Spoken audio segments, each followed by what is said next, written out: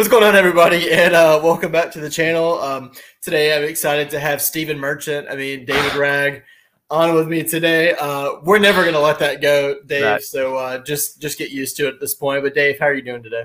I'm all right. Yeah, I'm still like lit up like a sort of a zombie on Valentine's Day. But I assure you, this is mostly my own ghastly pallor. I might fix my lighting someday, but apparently not today.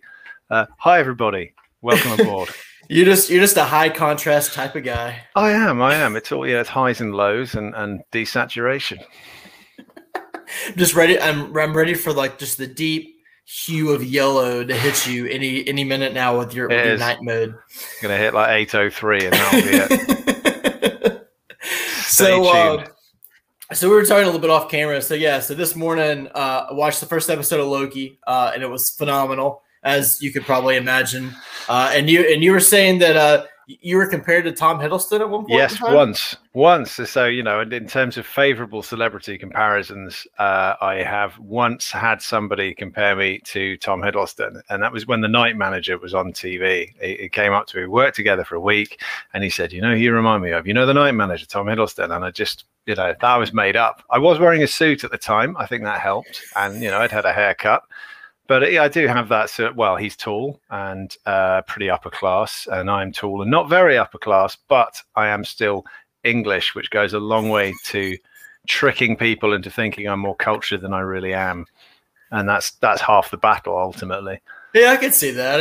I don't sound very high class being Southern, so it's really difficult to even sound like I'm middle class. So. Oh, you have to wear a monocle and go around like twirling your cane for people to understand your proper social standing. Yeah, exactly. Things were a lot easier in the Middle Ages, weren't they? When you could tell that is a peasant over there because he's being beaten by the guy on the horse, and peasants don't have horses, so it's just very easy. You work it out. Get the long coattails and get a pocket watch. Oh, that guy's going somewhere, or you're just walking around in a potato sack. So there is, of course, a whole sinister corollary to this in terms of how easy it is to con people by affecting all the various mannerisms, the modes of dress, the modes of speech of a certain social class, and how that can then convince people that they're dealing with someone who intrinsically they believe to be their better. And I hate to draw parallels to modern politics, but you just need to look at the state, certainly of British politics, Westminster, all the rest of it, to see essentially a load of kind of very posh and quite stupid people who are still somehow in charge because fundamentally a large subsection of the population think they must be better. Like, they have to be better, right? They have to be. Look at them. They're all posh, and they wear these fancy suits, and they use words like soliloquy. And nobody uses those words. Well, exactly. One of them is like a Victorian cosplayer of the Jacob Rees-Mogg, who's described as looking like a haunted pencil. These people are absurd, but they maintain this degree of of entitled confidence, which goes a long way towards making people assume they know what they're doing, when the reality is, of course they don't, and you only need to look at their record to see that they don't. And that is something that I like to use in my fiction as well. Look at that. I like that segue. Yeah. And see that go straight out of left field. And that's a baseball term. You froze in the middle of your segue. Damnation. I'll do it again. Who thought a live broadcast was a good idea? That said, we've not had any animals or children attempt to bust in, so we've managed 6 minutes. I'm calling that a win. You couldn't have timed that any more perfectly. Besides the potential of turning completely yellow, your segue freeze was amazing. What can I say? Some of us are born great. Others have greatness thrust upon us. Others merely inherit it in the middle of a live stream. It's the best way to do it. Yeah, I'm pretty sure that's how the quote goes. Something like that. May have gone off, a little bit, but besides that, I mentioned watching Army of the Dead, and you said that you've seen very mixed reviews on it. And like I said, I'm about halfway through. So far it's fine. It's not gonna like blow your mind, but it's a zombie heist movie, so it's Day of the Dead meets Ocean's 11, but it's not as good as that sounds. Yeah, that's the problem, isn't it? The pitch sounds great, and the reality is like, wow, these zombies are terrible at sleight of hand. They're just, they're not conning anyone. That guy's left his arm behind. Come on, I didn't see Danny Ocean pulling that. And now now we've got smart zombies, so it's kind of I don't know. It's kind of like 28 weeks later. A little bit because they're fast. I don't know. It's a lot of things, but it's a Zack Snyder movie, so you either like it or you don't. So yeah. Well, I hear it's very long as well, which is another thing. Almost 2.5 hours. I can't have a zombie film that's that. No, I don't. I mean, again, this is I don't have a lot of patience for films more than 2 hours. Now, I don't get to watch films very much. Something, children always around until we finally get rid of them. And then because I'm now middle-aged, you have to go to bed at a decent time or the rest of the week is ruined. So your gap for watching it. And this is even at the weekend. I don't get to watch television during the week. But what's that like? Yeah, I can't imagine. So yeah, the weekend, here we go. It's fine. It's 8:30. We can squeeze a film in and still go to bed at 10 o'clock. How many films are 90 minutes long? None of them. None of them. No. And screwball comedies from the 80s is where you end up. Yeah, exactly. So this was several weeks ago. I threw up was it Kong versus Godzilla and Mortal Kombat. I watched both of them in the span of about an hour and a half or 2 hours because I fast forwarded through all the boring parts.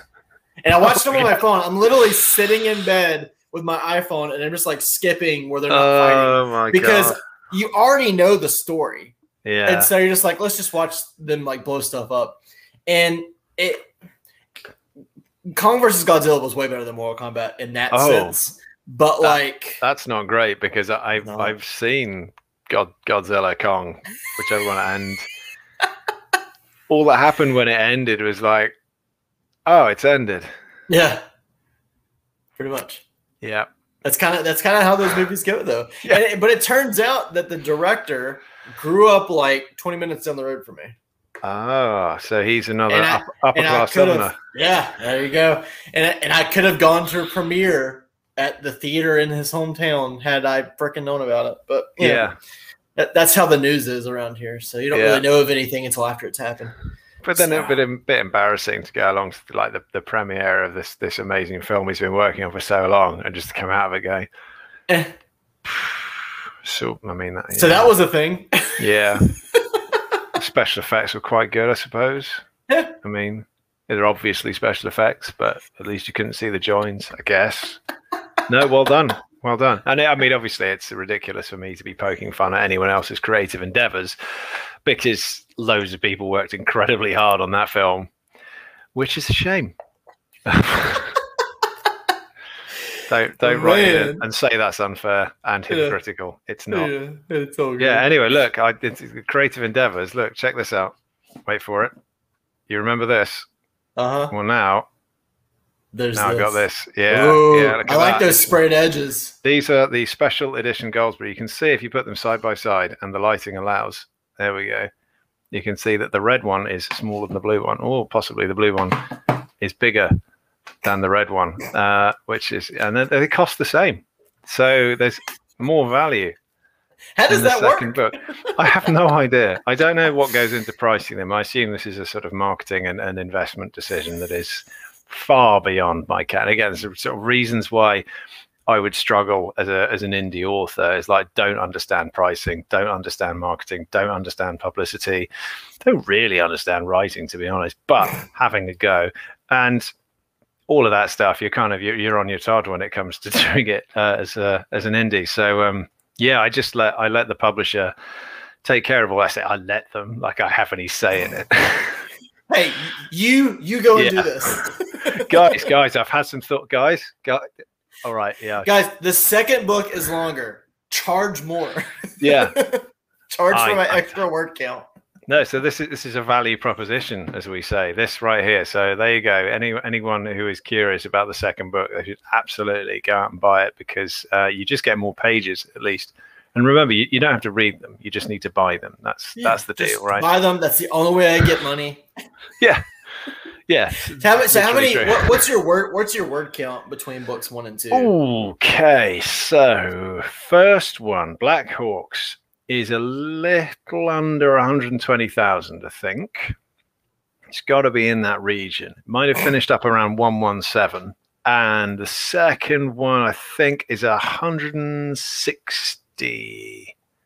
Wow, maybe a little less. You get almost 40,000 words for free. Yeah, and I mean, it's like you added a short story. How nice of you! Tell me about. I mean, that's almost a novella. So we went from 424 on that one to 58 something on this one. 585. Oof. Man. I mean, that's a You are so generous to allow people to read more of your words. Oh, yeah. Well, I wanted to be considerably more generous because one of the earlier drafts of book 2 was probably 180,000, 175,000. So we had to lose some stuff along the way, which was very sad. But it was at least, when sort of people talk about great scenes and things that were cut for reasons of pacing or reasons of fit. One of the things that happened in book 2 was because it's a sequel and it's more expansive. So all of book 1 was from the perspective of Vedran Chell. You may remember our bumbling, affable, hapless protagonist who's pretty much useless, except when placed next to Prince Tarful, who is the most useless character in the history of what you might loosely call literature. So that's a pleasing. When like people go out and then blokes want to stand next to the ugly mate so they look better. So that's sort of what Chell's doing with Tarful in a way. He would be the most useless person in the story, but he's brought along Tarful, the incredibly incapable sidekick. So everything's told from Chell's perspective in book 1. In book 2, the original draft, I wanted to go out, explore the world, show new locations, show the characters' history, show their own perspective. So I had scenes that were written from other characters, and a lot of them simply describing events that took place when Chell wasn't around. And we went back and forth on the edit a few times, but what it boiled down to was we needed to align on a single point of view because they weren't proper point of view characters. These characters you've met who've all been sort of secondary or in the background or just in scenes where Chell's been there. I like to take the idea that it's a sort of vaguely cinematic approach, but it's not the same in writing. Like you have a point of view character or you don't. In this case, it was a bit jarring when you suddenly, for example, had a scene from Rennick's point of view or even from Lemon's. And even if that scene was only 3 pages long, just filling you in on something that was happening, otherwise kind of off page, off camera. It was a stylistic difference which would seem, sort of out of kilter. So the upshot was we got rid of them all. And that brought the word count down by an awful lot. And it's a shame because there were some really cool things that happened when Chell wasn't around. And now, as you'll find when you read the book, he'll say things like, so what happened back there? And another character will go, oh, yeah, it was brilliant, awesome, amazing. Never mind, it's in the past now. Let's not dwell. Moving on. So, you're covering what was previously like 2.5 chapters of stuff in 2 lines of dialogue. Mm-hmm. So I'm planning, maybe I'll put some stuff up on the website in a few weeks once people have actually had a chance to read the book. And you can see perhaps a scene from Lemon's perspective or from Foss's or something like that from, here's what you missed kind of thing. Yeah. But, again, in the tradition of all deleted scenes, they're taken out for a reason. The book is a stronger read for it. And I think, if people are curious, they can go digging for it. But otherwise, it'll stand up on its own. He said confidently. Yeah, I always, people always go, "Oh, are you going to write more in this world?" Or blah blah blah. But I think that would be something really cool. Whether you added it to your website or you put it out as some kind of like little, I don't know if you want to call it a sampler or something, but just some kind of like small little ebook that people could buy and get extra perspectives or whatever if they really want to learn more about those characters. Because especially like Lemon, I would love to learn more about Lemon. Because Lemon's awesome. And, well, you get a lot more of Lemon's history, but it's all painted relatively close to the surface. You don't get people sitting and sort of telling you the life story, and because they're not point of view characters, again, you don't get to see from within them reminiscing, them talking about X, Y, Z, them going, oh, this reminds me of this, blah blah blah, and seeing it all from their point of view. And there are some characters who I think just you wouldn't have as point of view characters because they know too much. And I know George R. R. Martin said this. There are some characters in Game of Thrones or, Ice and Fire that he wouldn't ever make as point of view characters because they know too much. They're too clued in on what's going on. And if they even had one chapter as a point of view character, they'd bring so much context out that it would rob the rest of it of narrative tension because so you needed to keep them as secondary characters. I think Melisandre was one of the characters he gave as an example of that, but I haven't read the books, so I don't know. But at least in the context of these two, for example, I wouldn't have made Loveless a point of view character because she knows too much of the politics, and you would either get a scene where, because she already knows so much, you're not explaining anything, or you're explaining too much, which is why, again, Chell makes for quite a good character or quite a good point of view character, because he generally doesn't know what's going on and somebody has to explain it to him, which is what he has in common with the reader. The reader doesn't know what's going on. And short of giving them a history lesson, you're more going kind of point to point, like, what's this? Why is it important? Like, this is all you need to know right now. Keep moving. And the significance of other things will come along later.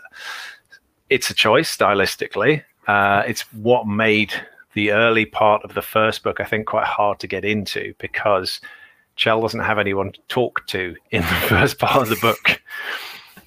He talks to characters, but those characters basically don't like him or are scheming. If you think of sort of, I don't know how well you remember the book, but he essentially has 3 conversations in the first part, and only one of the people he talks to isn't thinking about killing him. Right. From that. I actually just re-listened to it and finished it back up this morning. So I know exactly what you're talking about. Yeah, because they're kind of just like, come on, kind of thing, and he's. I just imagine him, flipping his hair back and just going, oh, about my day, kind of thing. And then, he just gets thrust into the spotlight and then he becomes the idiot. Yeah, exactly. It is. I mean, this is something that I've said recently. Like, Chell feels very sorry for himself. He's still just about a teenager. He's been sent away from home. His father has died. He's got this horribly dull job. He should be somebody relatively important, but everyone kind of treats him like dirt or keeps him at arm's length. He's not accepted by the nobility. He's viewed with suspicion by the guardsmen. So he's just in this sort of like netherworld of having no friends. Bluntly, he has no friends. He has no contemporaries. He has no peers. And so he's just turned inward and he's surly and he's recalcitrant. There you go. There's a $5 word. And like he makes defiance into his personality. Yeah. And all of this is, and you may find, if you're going back just to reread or re-listen to the book, knowing what comes, knowing the sort of the history of it, I think it's probably a lot easier to get into a second time round when you know where it all leads to. Yeah. But as a first read, because he doesn't have a sounding board until part 2, which is talking sort of 80 pages in, where people are actually telling him, shut up, stop asking questions, but here's what we need to know. Even really, Tarful's the first person who gives him any political context, but Tarful doesn't know anything about why anything's happening. He can tell you what's in the history books, what he learned at the academy, but he cannot tell you like why we've been kidnapped and put on a boat, for example. Like, well, I mean, just have to sort of take a wild stab in the dark at that, don't you? Which is ironically what comes pretty soon afterwards. Spoiler alert. So that's one of the nice things about moving to a sequel. At least, the continuation. The book 2 picks up about 2 weeks after the first book, give or take. It's in the unspecified because I didn't actually sit down and work out exactly how many days. But it's about then. I've got a calendar. I know like what date most of the main events happen and then sort of where things pick up. But it's a lot more like month by month than day by day or week by week. So it's winter. I can tell you that much. And the situation. More to the point, the characters know the situation in a way that perhaps, again, he said, dancing around spoilers, they didn't truly know by the end of the first book, or at least for the bulk of the first book. So we know what's happening at the start. You know who the characters are. You know what their relationships are. So you can just kick off and just charge ahead and not worry about stopping to explain the political context for all of this, the power structures, the hierarchies, the why these people are important and these people are not kind of thing, because everything can just be sort of fed almost bit by bit as you come to it. And that's again why, like, when it comes to writing fantasy or genre fiction like this, second world stuff, speculative stuff, where things are different from what you would expect, you know, just if you read, I don't know, a fiction book set in our world. You know, if you read a thriller and it talks about mobile phones and cars, you're like, I know what those things are. If he says he's driving from Alabama to like Tampa Bay, then you go, well, I think that's quite a long way. But bring it full circle. Yeah. So when it comes to writing speculative stuff and you are outside people's zone of personal experience, you are going to need to explain things as you go along. And one of the ways of doing it is you have a character who is, if not stupid, then entirely ignorant or oblivious, and they have to ask questions. You know, what's this? Why is it happening? Which means they need someone to be able to ask those questions too. And if you don't give them that person until 80 pages in, you know, hypothetically, it can make the book slightly harder to read than it needs to be. So the great news is the sequel does not have that problem. You've got everyone you need in place. You've got all the relationships raring to go. And then maybe you got one or two extra characters chucked in to mix things up a little bit. But then it's just more of the same, really, isn't it? So now, did you write this as a duology? Is it a trilogy? Is it set as 4 books? How did you set out versus how is it actually going to go? It was planned as 2 and finished as 2, and it was never really in doubt. I mean, there were, when I first turned in the draft of this one, and it was so much longer, my agent did say, "Are you sure this should be?" Because, you know, 120,000 is great length for a book like The Black Hawks, you know, something that is pretty fast paced and not very deep.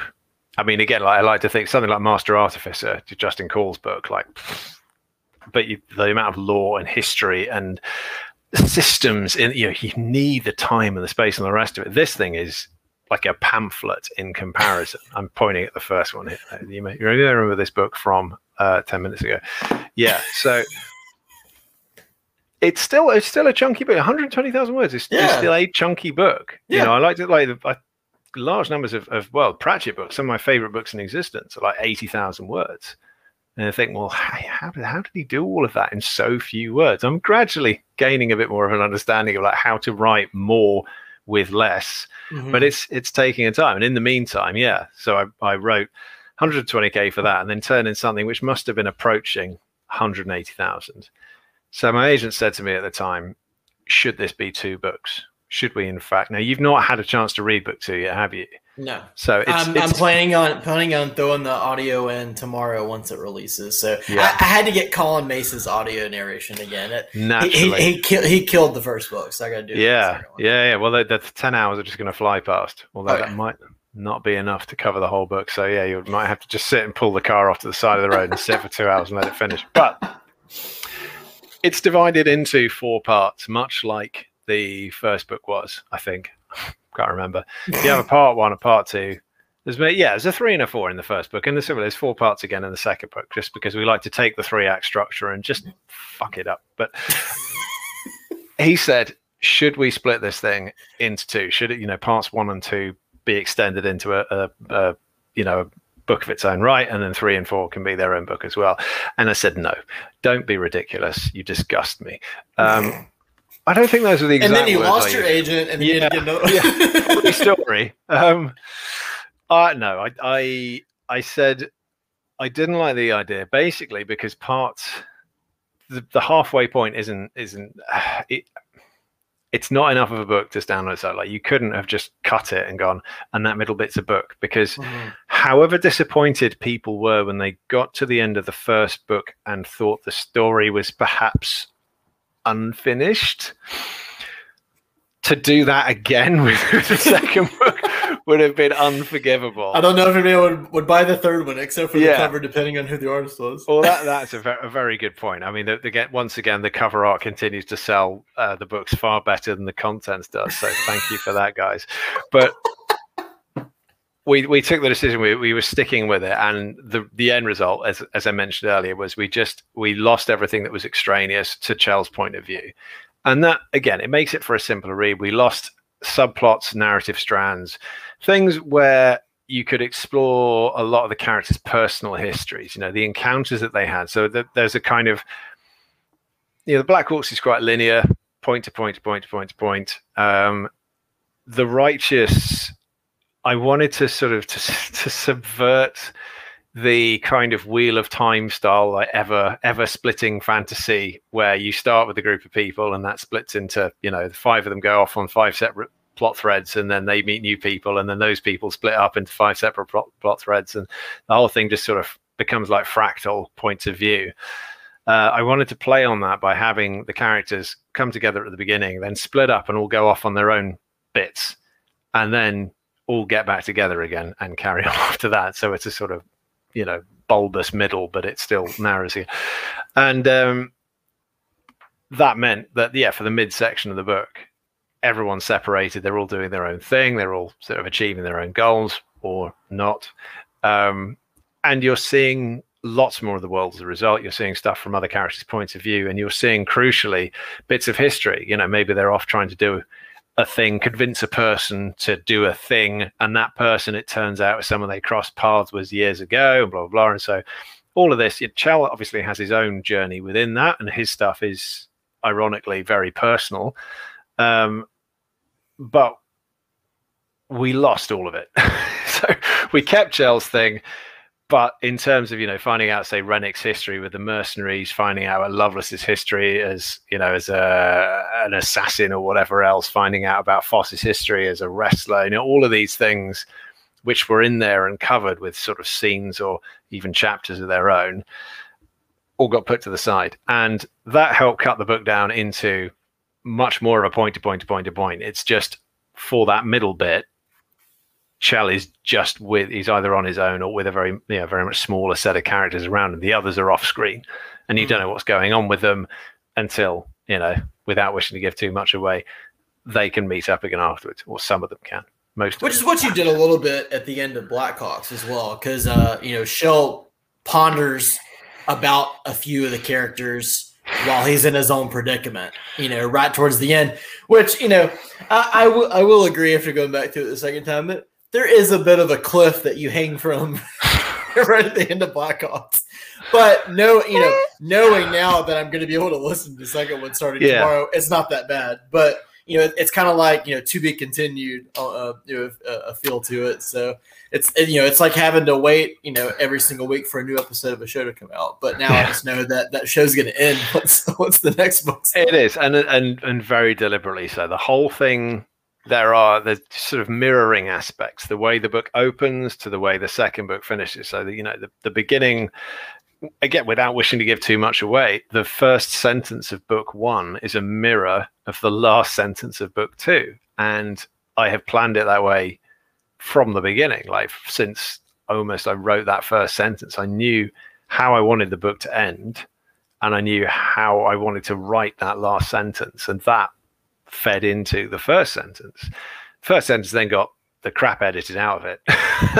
So it's actually less of a direct mirror, more of a sort of, you can see, that's very similar to that, instead of it being like, look at this narrative, or look at this sort of construction of words, look at this other one, see how they are mirrors of each other. Like, no, not anymore. And there's a few things where I think I didn't perhaps do a good enough job explaining to my editors during the first book, like, we need to keep this because in book 2 there's a thing which plays off it. And I mean, I put my foot down on a couple of them and said we need to keep this, and then subsequently stuff got edited out of book 2. So there are some kind of sticky outy little noduley bits in the first book which would have connected up to our whole plot thread that was going on, and instead like, it's not really going to pay off, sorry. But I'm hopeful another book can someday can pick this stuff up and go, oh yeah, in case you're wondering about that, that's where it ended up. That was all. Yeah, you weren't wasting your time, honest. But it's hard, just to sort of going through the editing process to make the first one into something that was really smooth and sort of punchy meant losing a lot of what you would otherwise call as just sort of generic world building. Generic sounds sort of slightly dismissive, but it's, well, just mentioning surrounding kingdoms and principalities and, trade routes and the names of seas and the other forests and that kind of thing. All of this stuff was in there, references to X, Y, Z. And a lot of it was just like, this doesn't matter. It's not important. Mm-hmm. It's going to confuse the reader because they're going to think they're going to need to know this. Mm-hmm. So a lot of it then just got struck out, which was fine. And it makes sense. And it does mean that it's a lot sort of, it's a smoother read, like I said. But it then made it a bit harder in The Righteous to have like, hey, remember where I mentioned this bit in book one? Well, great news. It's, oh no, that's not in book one anymore. Oh, that's a bit of a shame. Whoops. Oh well. On to the next thing. But in the end, a lot of the sort of the world building-y stuff, or a lot of the sort of the expansive world, showing you new and interesting locations and new and interesting characters, got shelved as well. Because, and again, it's a point that the editors make, like, you can have too much of a good thing. I know people have clamored to say, can we find out more about the history of the Black Hawks? Can we find out more about the world?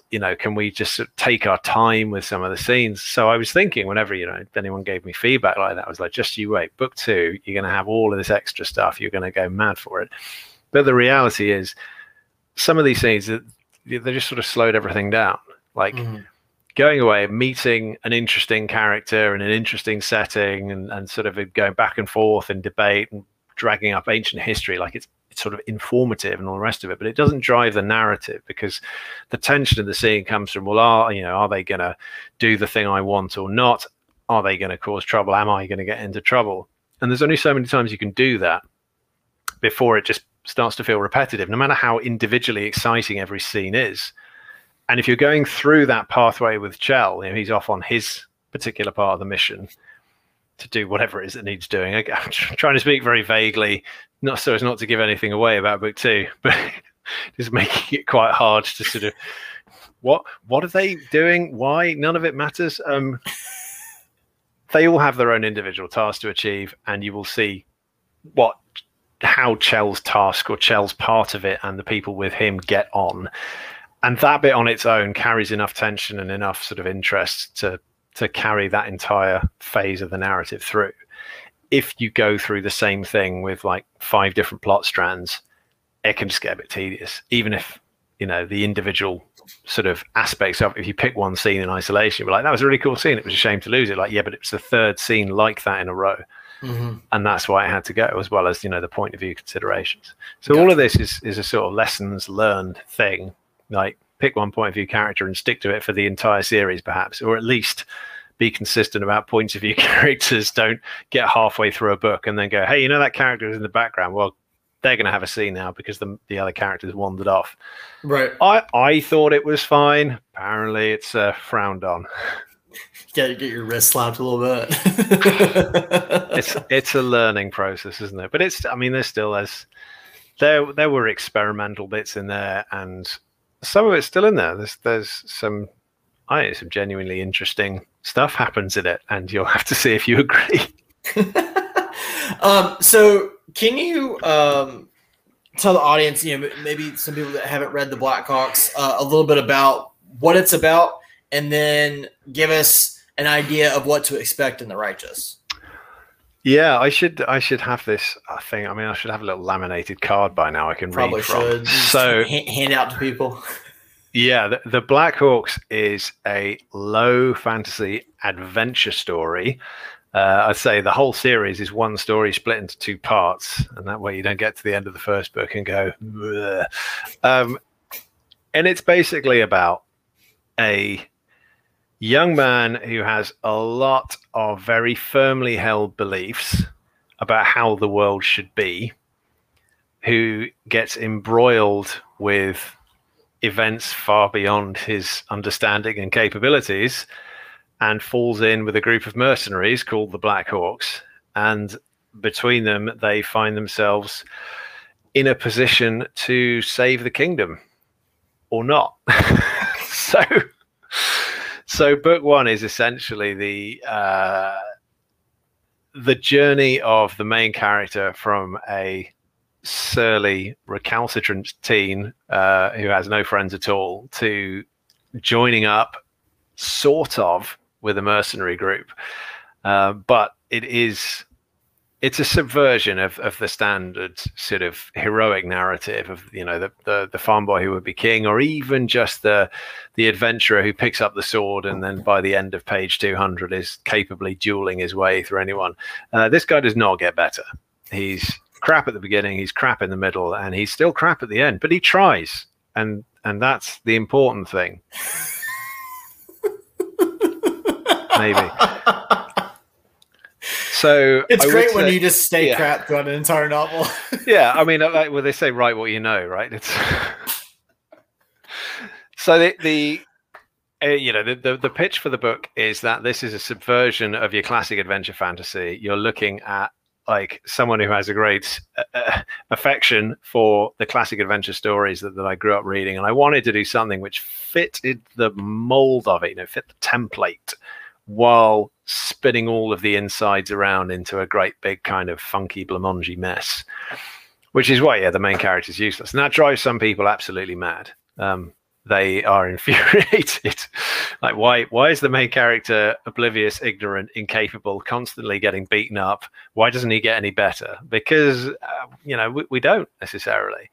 One of the old Nietzsche saying of what doesn't kill you makes you stronger. Yeah, but if it breaks your arms and breaks your legs and leaves you with internal bleeding, sure, you're not dead, but you're not stronger.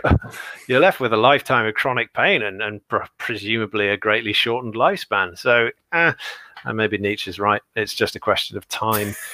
I don't know if that answers the question. In terms of the first book, at least. The second book is very much, as I said, it's the expansion. It's showing you more of the world, more of the history, more of the people, more of the places. They go to cold places, they go to hot places, they go to places that are really quite temperate, but it's winter, so it's chilly. As well as different temperatures and different elevations, there are also different styles of building, and people speak different languages as well. There are many customs to be encountered. I mean, it's a tour guide, really. So it's the same sort of sense of we have to go on a journey. Like this is quest fantasy. You have to go on a journey. You can't just stay in one place, point to things and go, we need to fix that. So there's traveling. There's a lot of traveling. There's a lot of swearing. I should have mentioned that earlier. There's an awful lot of swearing in the book. I based it on the working relationships that I've had for the last 20 years. And as I've now found myself saying repeatedly, the one constant in all my professional engagement is that things go wrong and people swear. So there's no reason why this shouldn't be any different. The whole point of this is that these are professionals, and that's in the strictest sense, as in technically they get paid for this, or they would get paid if they could actually find anyone to pay them, but they certainly don't have any other sources of income. So they're not very well liked or respected, but they are good at their jobs, and they know they are. It's just stuff keeps going against them. And haven't we all felt like that? So in book two, there's more of that. There's more comings and goings and banter and excitement. There's a couple of new characters thrown in for better or worse. And I like to think that things end up in a surprising place and end in a surprising way. But it is an end.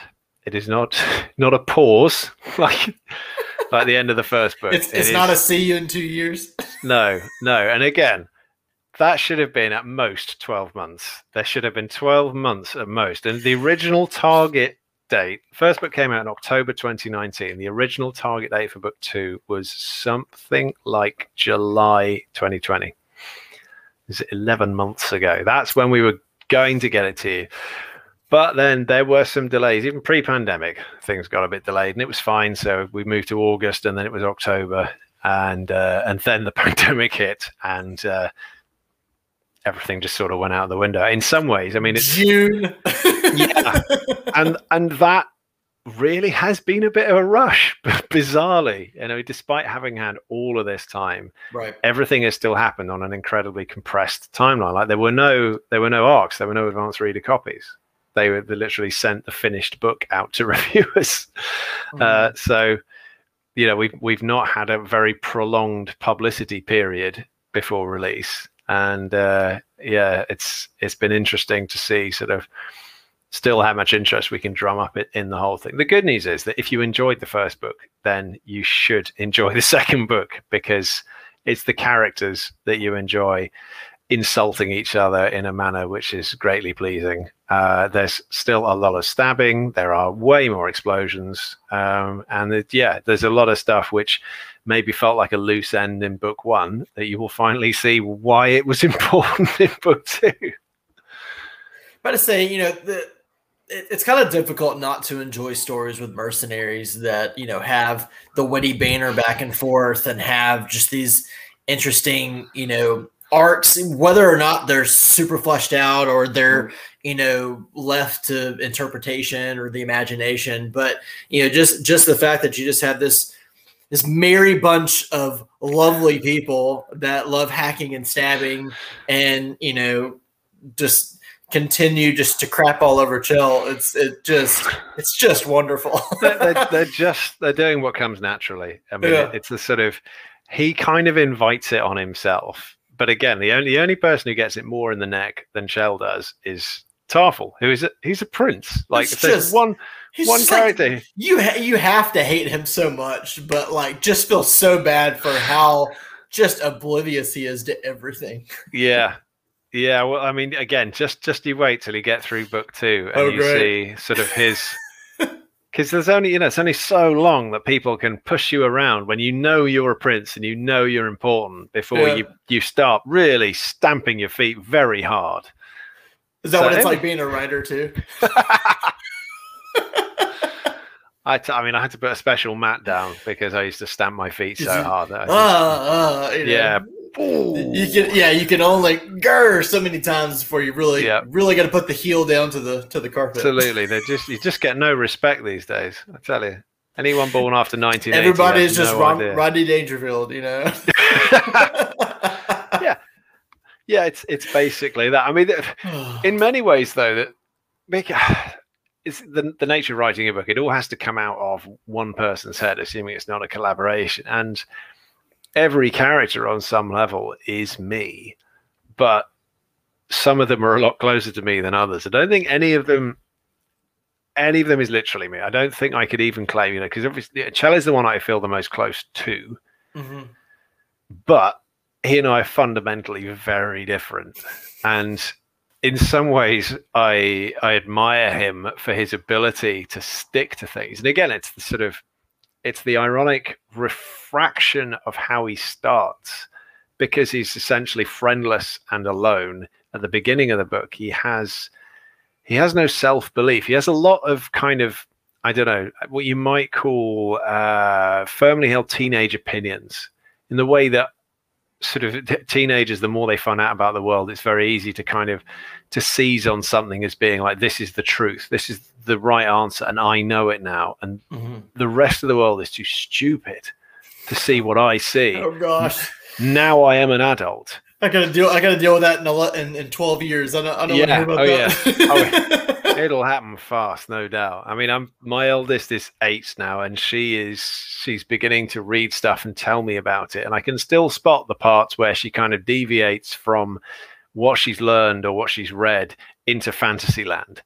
Like, it's just the sort of the join of like, oh yeah, and we learned about it at school, and there are things, they're called space shuttles, and they're still up there, and sometimes they come down, and okay, so what's happened there is I was with you up till the part where you just started making shit up, and you don't think I know that I can say, and it triggers a lot of flashbacks for me, because I can remember being 8 and coming home from school and telling my mum the most ridiculous shit and being I can say anything because I learned it at school and she has to believe me. No kids, that's not how it works. I remember those days. And then your parents couldn't talk about it on social media about how stupid the kid was. Yes, fortunately. Again, I mean, mostly I just slag my kids off on live streams, ideally. But I mean, I think they're in bed. But see, that's like, you know, when I was that age, like I would just talk to my sister about like Pokemon, and she'd be like, yeah, and I'm just like, and oh my gosh, like I caught this one, and I beat this gentleman. Like that's all I cared about, you know, when I was like 7. And then she would like take me to the movies and just be like, you know what? I don't care for this, but I know he enjoys it, so I'm just gonna that's nice. Just live for it. I'm like, thank you, because my parents could care less. Yeah.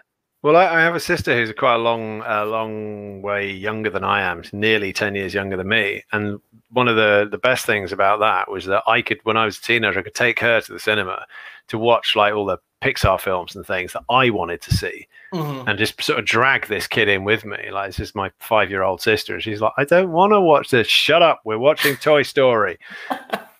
You know, so that was extremely useful for me. Of course, now you can just stream everything, so I don't need to bother with the kids. Yeah, exactly. It's like, oh, we can just put it on the TV. Sounds good. Yeah, I'm sitting there.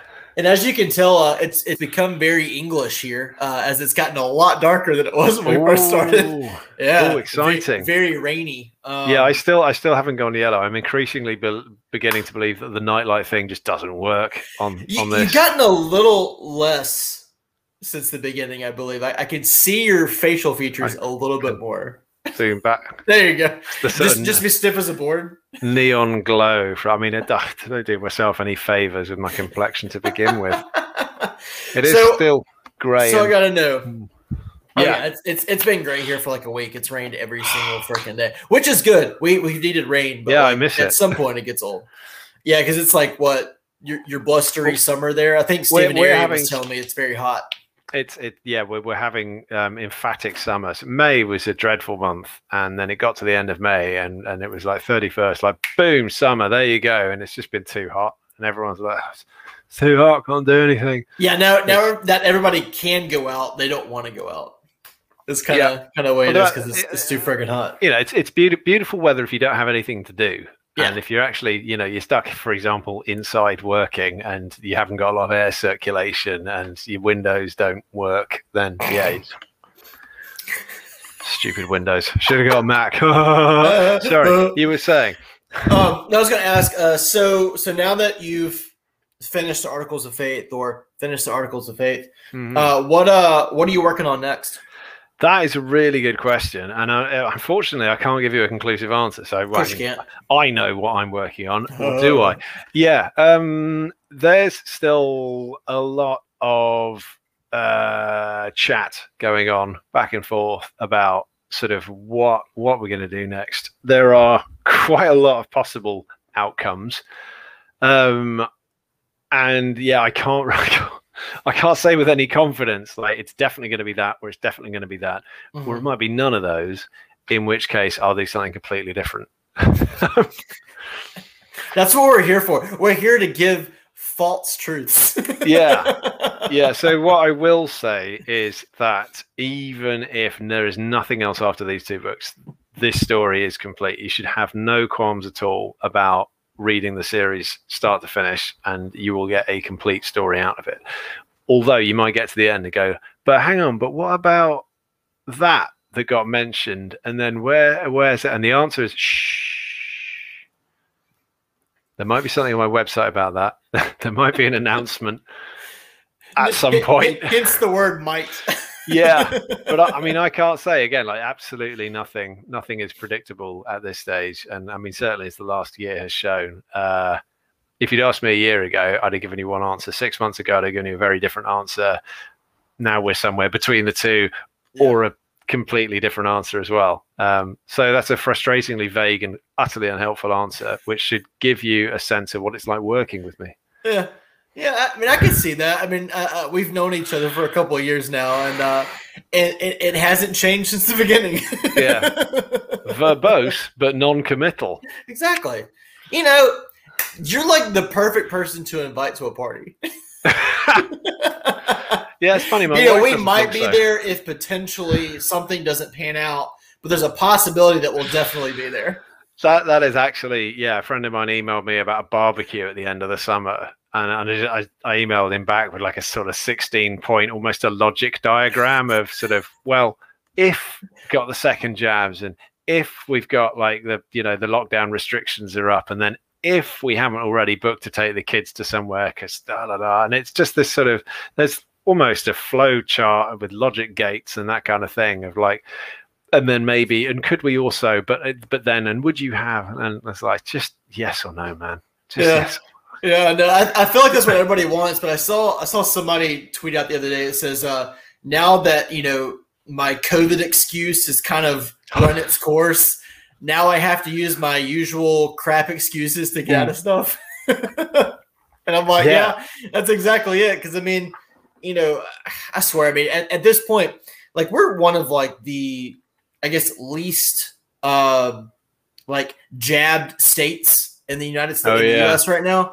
But everybody's walking around without masks on just because we're in the South, and who cares, Yeah. And so everybody's just kind of going back to normal for the most part. I mean, I still wear my mask everywhere because my wife and I haven't gotten our jabs yet because we're still, like, she's still breastfeeding and stuff, and we're trying to get through that first. And we're young, and nobody knows of the effects. Blah blah blah. So we've got to do our nice little bit of research to know which ones we're going to get. But but I see everybody else not wearing them. I'm just like, man, we're confident. We're a confident last place state. we should just keep marching forward. We're already talking about full capacity stadiums for football season in the fall. It's just going to be wonderful. I can't wait to see what the fall looks like.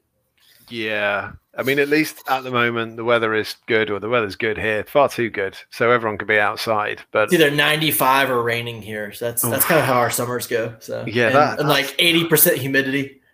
I do not like that. I mean, I know that again. I've had loads of colleagues from India, and they've always complained about like London in the summer. But doesn't it get up to like 40 degrees Celsius in Delhi? Like, yeah, but it's a dry heat. London's so humid, and also. You've got like the underground, you've got the tube, the subway, and getting on that while it's already summer and finding itself crammed in with, I don't know how much a tube car takes, but it's got to be several hundred people just absolutely rammed in. The temperature, I think they measured the temperatures getting up to 50 degrees Celsius on the deep lines. And that's your commute in and out every day. No. The thought of returning to that. I don't know if my coworkers would like me to come in. Yeah. I'm just going to smell horrible by the time I get there. Yes. Yeah, I did have an old flatmate who had to shower. He had to shower in the flat and then would take the tube into work, and then he'd have to shower again when he got to work because he stank. Just drenched and oh, golly. All right. So anything that you've read so far in 2021 that you recommend? Oh, that is a good question. So I've not been reading a lot of fantasy at the moment, largely because I'm still sort of fiddling about with projects, he said euphemistically. So what have I read? I read The Empire of the Vampire at the very beginning of the year, the Jay Kristoff book. And that absolutely enthralled me. It's a massive book. You say this one is nearly 600 pages, and I think it was fairly sturdy. That is 800 plus. Yeah. See the arc up on my shelf, although that's not my arc. They gave me, I got the spiral bound one. I was like, here you are, you mid-lister. you may read this. And then about a month later in the post, I got this sort of box arrive, and inside the incredibly glossy Empire of the Vampire, the arc with just the amazing artwork and all the rest of it. But the name, it was my address, but the name on the label was Joe Abercrombie. So my first thought was, obviously somebody's taking the piss. This is Jack at Harper Voyager, but like to Joe Abercrombie. Yeah, as he likes to style himself. And so I messaged him and said, "Are you making fun of me?" And he was like, "Whoops, no, sorry, that should have gone to somebody else." Like, oh, I wonder who. But they let me keep it, which was nice. I don't know if they sent Joe. I was about to ask, did Joe actually get his copy? I tweeted him, and he at least dignified me with a reply, which was sweet. But yeah, I don't know if he ever got his copy, and even if he had, whether he'd have read it. Nonetheless, the book is fantastic, and that is part 1 of 3, I believe. I don't know. I mean, I've got to the end of it. I was like, how soon will there be part 2 to read? Well, the first book's not coming out until August, and I'm reading this a 3rd of January. Maybe I finished it. Right. So I was quite twitchy about that for a while. But one of the things that that really struck me was how well set up it was for a computer game. Like, I don't know if you played The Witcher 3, like as every right-thinking human has, but there are so many parallels between the kind of the world of Empire of the Vampire, the way that the vampire hunters are set up, the Silver Saints, all of the sort of the tools they have, the tattoos and all that kind of thing. There's like a built-in leveling system there. There's a hierarchy of baddies. They've all got their own different strengths and weaknesses. And you're just like, this is such a cool game. I would love to play that game. So I tweeted Jay Kristoff, who is, I think, the only fantasy writer taller than me. Although mysteriously nobody compares him to Stephen Merchant. I think, guessing because he's Australian. It's like a sort of giant Australian Dave Grohl. Yeah, there you go. Pretty much. Yeah, pretty much. It's the beard and the hair. That's yeah. He's very rock and roll, and I am whatever the opposite of rock and roll is. So like jam roll, possibly. Very Office Depot. Something very pale. Yeah, jam sandwich. So that book's fantastic. I'd recommend that book to anybody, especially if, like me, you think vampires. I don't know if I like vampires. A bit scary, a bit pointy. Well, they're all a bit done, aren't they? Like, well, not like this. And it's not to say that the vampires in it are like, they're rage zombies. They move fast. That kind of like, we've changed it so they're not even the thing you recognize them. Well, no, they are emphatically classic vampires. But he's done it in such a way that it's a fantastic fantasy story, first and foremost. It's got humor, it's got twists, it's got all the rest of it. And I read it and I just thought, why can't I write a book like that? I should do that. I should just write a book like this. That's what I should do. None of this titting about with characters who are shit. Just write ones about, broken vampire hunters. That's way cooler. I should have done that. So, lesson learned. And have like 30 editions of it come out. Yeah. I think next time, instead of 0 arcs, I should have 11. I mean, because he's got the US version, the UK version. There's now a Goldsboro like purple edition. There's another one, I think, that's silver. It's like insane. And then then of course they had the four arcs, which I don't know if that really ended up being a thing or if it was like a marketing thing. Because I've not seen anybody with one of those. I've seen UK arcs go out, but yeah, I have one of the UK ones, although it is Joe Abercrombie's. I've seen none of that. But I mean, thinking about, so I have read loads of books this year, and none of them are relevant because they're all like research or nonfiction or like stuff that I read just for tone. I've been reading. What can I say? I've read a Dave Eggers book recently, The Circle, that my mother-in-law impressed upon me. That's about, I don't know, it's technically a thriller about a sort of Facebook / Google / techno utopia that's taking over the world, and a bright-eyed millennial who goes to work there and uncovers their sinister plan to enslave humanity, except she's kind of fine with it. And I didn't like that book. I could tell. Did not like it. And it was hard to put my finger on why. And I think the problem is I know too much about the subject matter to be able to let stuff slide.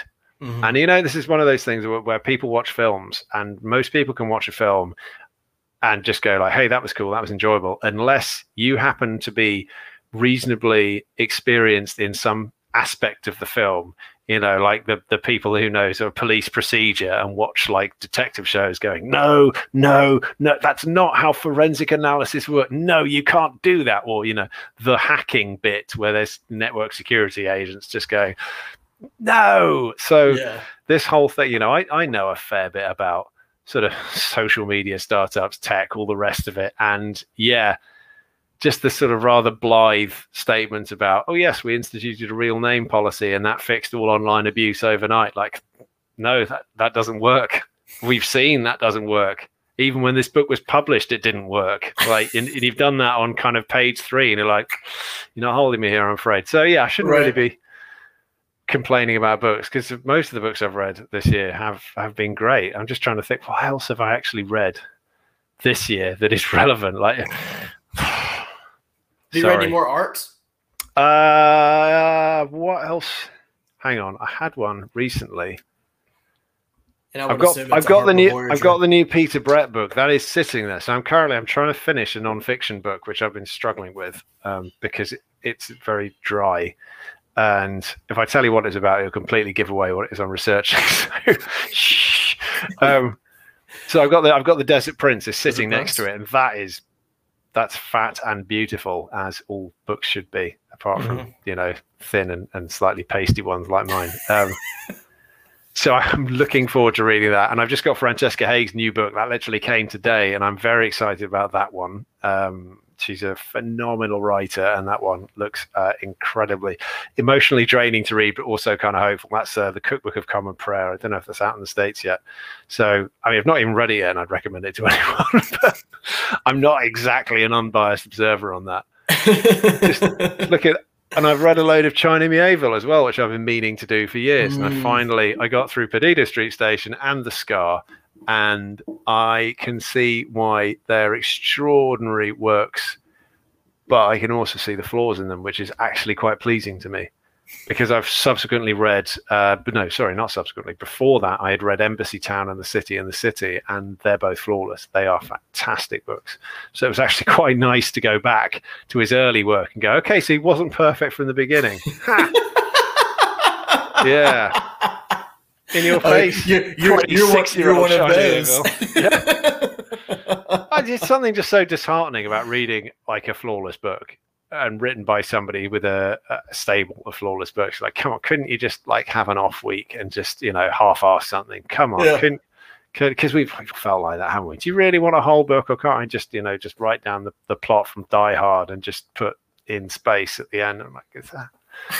You know what? That's probably fine. That's probably a pretty decent book. We should do that one next time. Yeah, you should probably do that one. You should mark that down. My agent tells me I'm not allowed to write sci-fi yet. I have to do more fantasy, and then I'm allowed to write sci-fi. I wouldn't even write sci-fi. I'm not good enough to write proper sci-fi. Like to write science fantasy.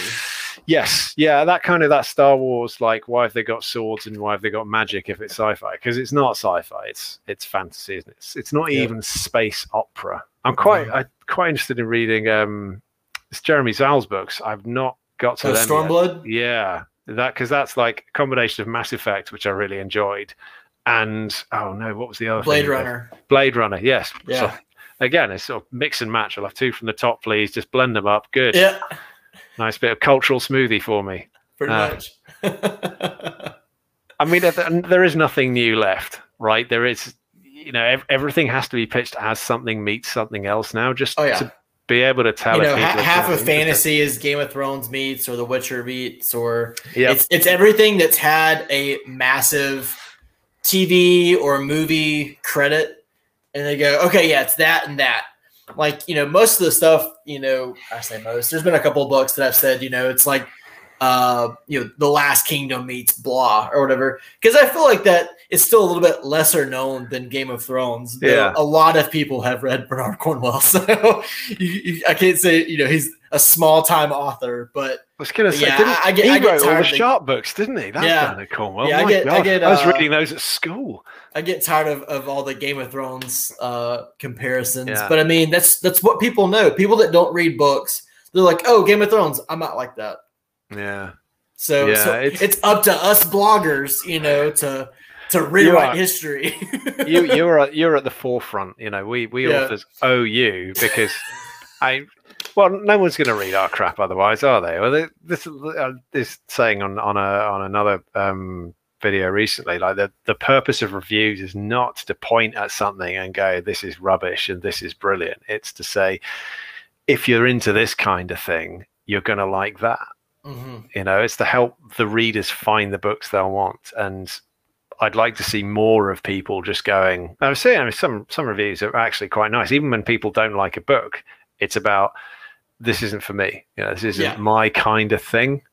So it's not just pointing again, this is utter crap and I hate it, and everyone involved in it should be fired out of a cannon. Which I've seen many of those. I don't go on Reddit very much. So.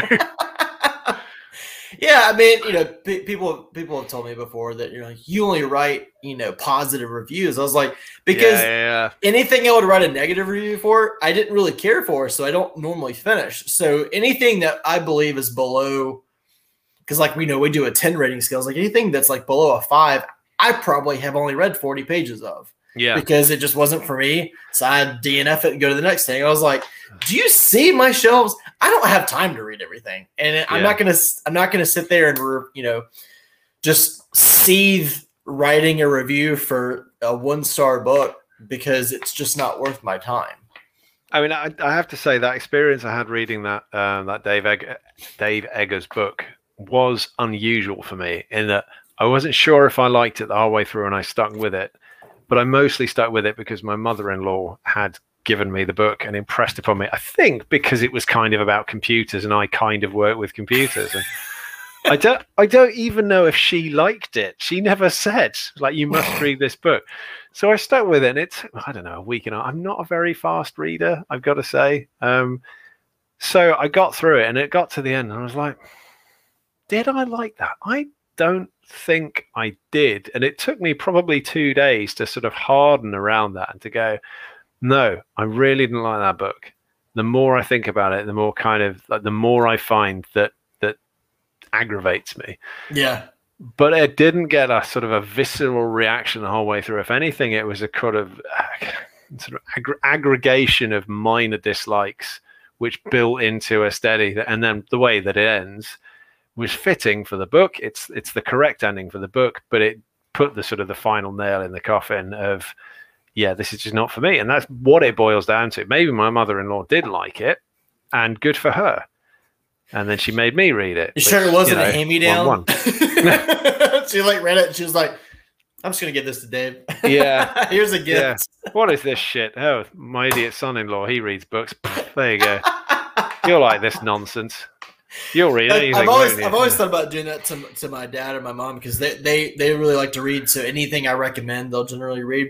So I'm really thinking about one time, because my mom's kind of gotten on a roll of books that I've recommended to her, and she's like, oh my gosh, you just recommended something. I think about just giving her one that I'm just would never read. And wow. It's just not my taste, and just be like, I want to see if she likes that book and see if she says anything. Now that you've pointed this out, because I'm pretty sure we figured out the formula of why you had to read that book. Hey, Mum, how do you feel about this new exciting book, 50 Shades of Grey? I hear it's... Oh, gosh. Oh, I might have to get another phone number. Oh, my God. We thought it was gone, but they keep bringing it back. No. Oh, is it ever going to go away? I mean, again, there's too much money riding on it. There are too many of these things to become essentially cultural juggernauts, self-perpetuate. I mean, that's a classic example of a book which I know loads of people, they bought it and they read it because they'd heard other people saying how bad it was, and they wanted to find out for themselves. And that's an extraordinary piece of marketing. If only I could get people to buy my books to see if they're really as bad as people say. Guys, now, see, I have had experience where people buy this garbage. No. I have had experience where people have really disliked a book, and I've read it because of that and actually enjoyed it. Really? Well, that's nice, though. It is. Yeah. It's nice, and it is so subjective. There are loads of people who don't like swearing in books, and they're not going to like. Doesn't matter how much they might like the rest of it. If every single time you come across an F word, you just sort of you twitch. Yeah. Then. Right, and that doesn't belong there. You are not going to be able to get through the book. It's going to make you uncomfortable, and then you'll get a 1-star review on Amazon about it. Yes, too sweary, disgusting. And I mean, I'm sorry, it's not marketed to your children. I'm sorry. No. I mean, I thought maybe by making the opening line of dialogue "thrice damn pigfucker," then we'd at least be getting it out up front. You wouldn't get people going sort of 80 pages in, and then a cascade of F words comes rolling towards them like a sort of avalanche of profanity. So at least you're going to know early. Now, isn't there a book out there that I think like it's either a whole chapter or at least the first couple of pages in the chapter is just the F word continued like across a couple of pages? I forgot what book it was. Oh, that sounds interesting. I wish to know more. I'll have to figure out which. I'll let you know which book it was. I'm pretty sure I saw it the other day. There's a film. It's 4 Weddings and a Funeral, the classic sort of Richard Curtis film from, God knows, it must be 30 years old now. So Hugh Grant being a very posh English upper class Pratt who has to go to 4 weddings and 1 funeral. I mean, spoiler alert.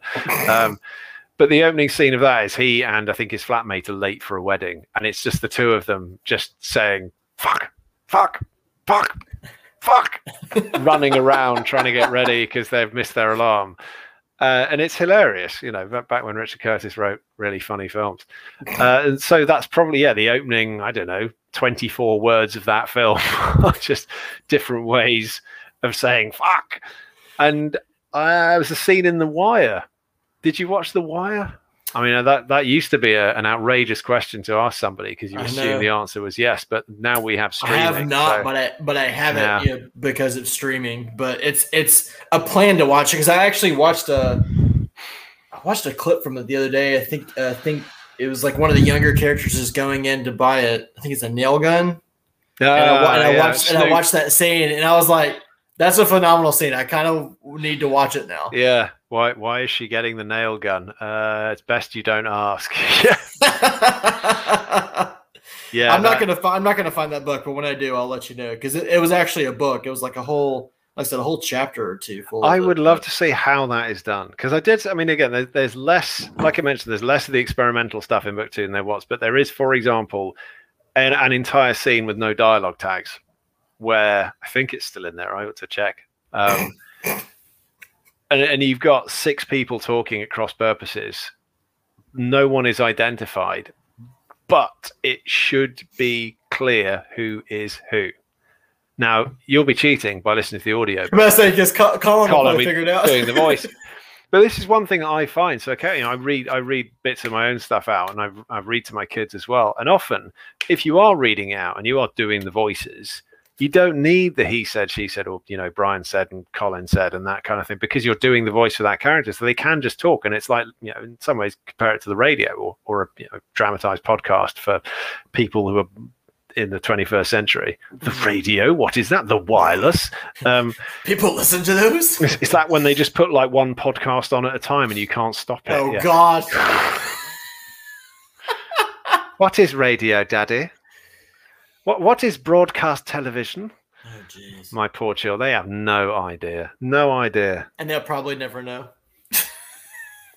Try and tell them how good they have it, and they're just like, shut up, old man, leave me alone. I'm watching Netflix. I've got 16 million programs to get through, and you're slowing me down. Oh, I know. There's so much stuff out there. Yeah. It doesn't stop.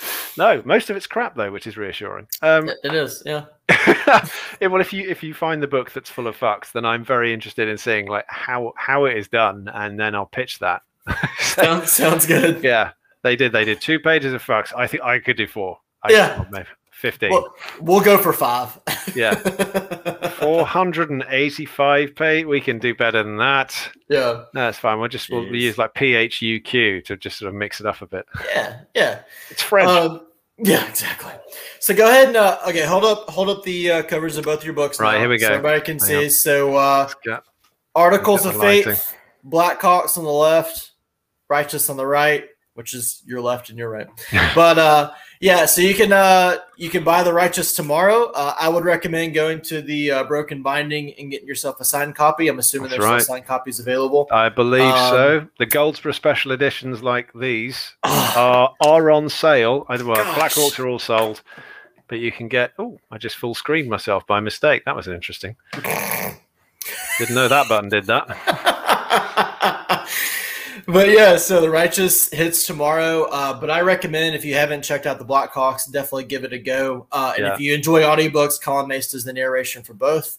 And he's probably one of my favorite narrators. So that's a pretty easy bargain. And if you enjoy audiobooks past the Blackhawks, anything with Column Ace, you got Raven's Mark by Ed McDonald. Yes. You've got The Empires of Dust by Anna Smith Spark. He's done Shadow of the God as well. The new yes, John he's done the new John Gwynne as well, which I need to listen to. I read it. I'm on the back of the book. I need to listen to the audio too because it's such a phenomenal book. But got you on the back of this book. It's Peter McLean again. That guy gets everywhere. Yeah, I know. Poor you.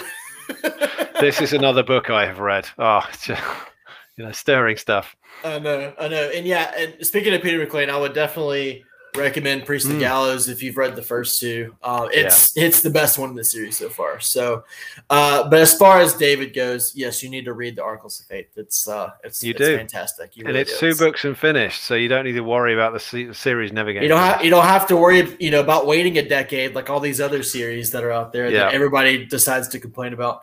Less than 2 years between books. There you go. That was always the goal. We managed. Not bad. Well, Dave, thank you so much for coming on and chatting, and I'm definitely looking forward to my listen starting tomorrow. And actually, I'm not going to Tampa now. We end up having to cancel the trip, so I will be able to listen to it while walking after a 1-year-old for who knows how many hours. Amazing. Days, so. Yeah, if there's one thing I know about 1-year-olds, they're not at all demanding to look after. Never. They're free spirited and they just sit there and do what they're supposed to. It's great. Yeah, they look after themselves, completely self-sufficient. Yeah. Amazing. Have a wonderful time. Absolutely. Well, thanks again, and we'll chat again, I'm sure. We will. I know you're signed up for TBRCon next year as well, so we'll try to do something before then. But otherwise, good luck with the publication tomorrow. Thank you. And have a good weekend. Thank you. You too. Thanks, you too, Dave. everybody.